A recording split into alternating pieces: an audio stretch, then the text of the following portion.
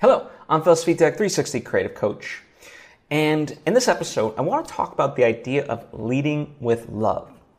It's a notion that just kind of popped into my mind, and I'm sure maybe it's out there already in various ways. But I want to talk about what that phrase means to me and how to approach it, okay? Now, before I fully get into it, I would like to take the opportunity to invite you to subscribe if you haven't done so already. That way you get all the various lessons and episodes that I put out right when I put them out. Thank you if you just did, and thank you if you already were. It truly does mean a lot to me, as I hope it does to you.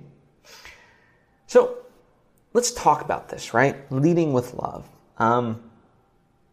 Ultimately, when you read a lot of self-help books, you kind of get down to kind of like a fundamental thing that there's, that there's fear and there's love, right? And essentially that's kind of the dichotomy. You can't, when you approach things from a place of love, and I don't mean just romantic love, I mean just a love of life, a love for yourself, a love of humanity, a love of this planet, all those things, right? When you do that, you can't be fearful.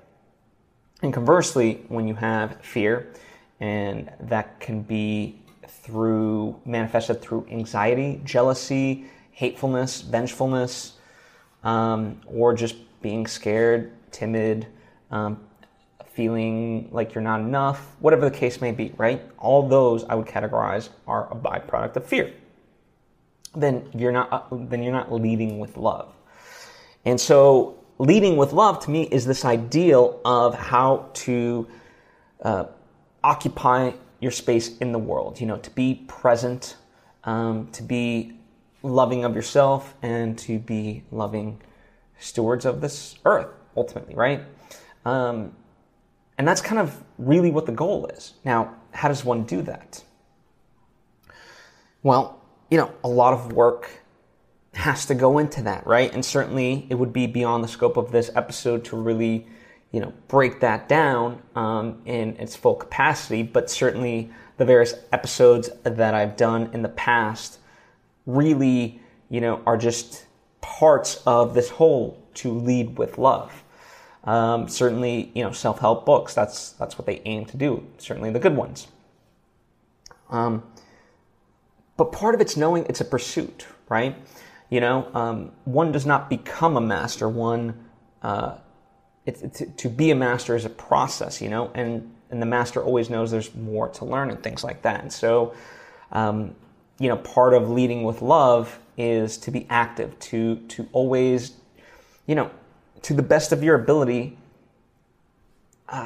make the decisions that in any moment that you feel are the right decisions, that trying to hurt the least amount of people in the right way and things like that. Now, that's not to say that, then you get into, being overly passive and never begoing honest about some things and things like that. Like, there's still, the world, you have to kind of face the world and there's going to be friction all the same, but that doesn't mean you can't do it from a loving place. That certainly a book like Radical Candor by Kim Scott, that's what it aims to talk about, is that, you can be truthful and caring, as opposed to being just truthful and blunt and an asshole. So leading with love is just trying to do your best at any given moment.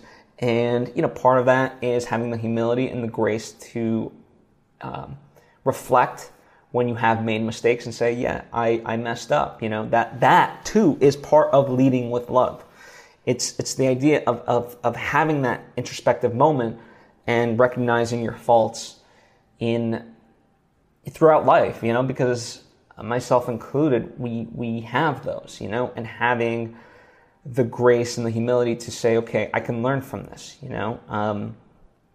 understand that, okay, I could have done better, but there's no point in beating yourself up over it either. That's not leading with love. If you're just going to berate yourself over and over about what you did, that benefits no one, including and especially yourself, right? So that's part of it. The other part, that I always try to keep it very simple, And the biggest thing that, like, to me at least, helps me out when I think about like leading with love and how to do that is to ask myself a very basic question of, was I born with this? So what I mean by that is, if you feel jealous, ask yourself, oh, was I born with jealousy? No, I was not. Then lose it, right? If you weren't born with it, get rid of it. If you were born with it, then you get to keep it.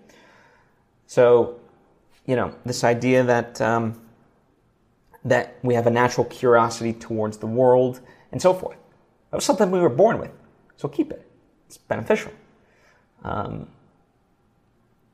all that, right? So that's, when I think about leading with love, that's kind of how I approach it, is to ask myself that very basic question as a starting position, because we, in a lot of ways, you can kind of consider it like we were born pure into this earth, and now having studied, self-help, gone through therapy in the ways that I have, a lot of things to me point to this idea of unlearning the things that we picked up along the way, our biases, our limiting beliefs, and so forth that aren't really serving us.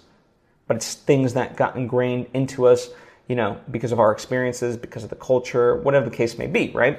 And so in a lot of ways, therapy and self-improvement is the shedding of crap that doesn't serve you, that you picked up along the way. So again, that's why just asking that basic question of, was I born with this or was I not? Because if you were born with it, you get to keep it. If you weren't, get rid of it, because it's not going to serve you, jealousy, spitefulness, all things that you were not born with. You were not born with those. But curiosity, love, showing affection, you were born with those. So keep those. Hold on to those. Those are precious. And that's how you lead with love, at least in my opinion. Now, I've kind of shared the various viewpoints into this, and like I said, to really deep dive this, it's the culmination of a life's work. And I turn to people like Byron Katie, Joe Dispenza, Don Miguel Ruiz, Taoism, Stoicism, all these sort of philosophies and tools and techniques to utilize to be able to lead with love. And certainly, as I said, I try to share all those nuggets of wisdom that I've gained from these wonderful people and my own experiences in the lessons that I teach. So that's all available to you, or you just go directly to these sources that I'm mentioning, or find your own, right? That's the beauty of it all. But the big thing I want to leave you on is to take a moment and to reflect for yourself. What would it mean for you to lead with love? Because it's not about just being more affectionate towards people and so forth, but it's about having a more positive impact on all things, right? And as byproducts, like when you truly lead with love, you can become better at your job, you can become a better human being, a better partner to whoever in your life, a better friend, a better family member, all these different things, and that's the goal, right? That's why leading with love to me is such a powerful notion that I do want you to consider. And what does it mean for you?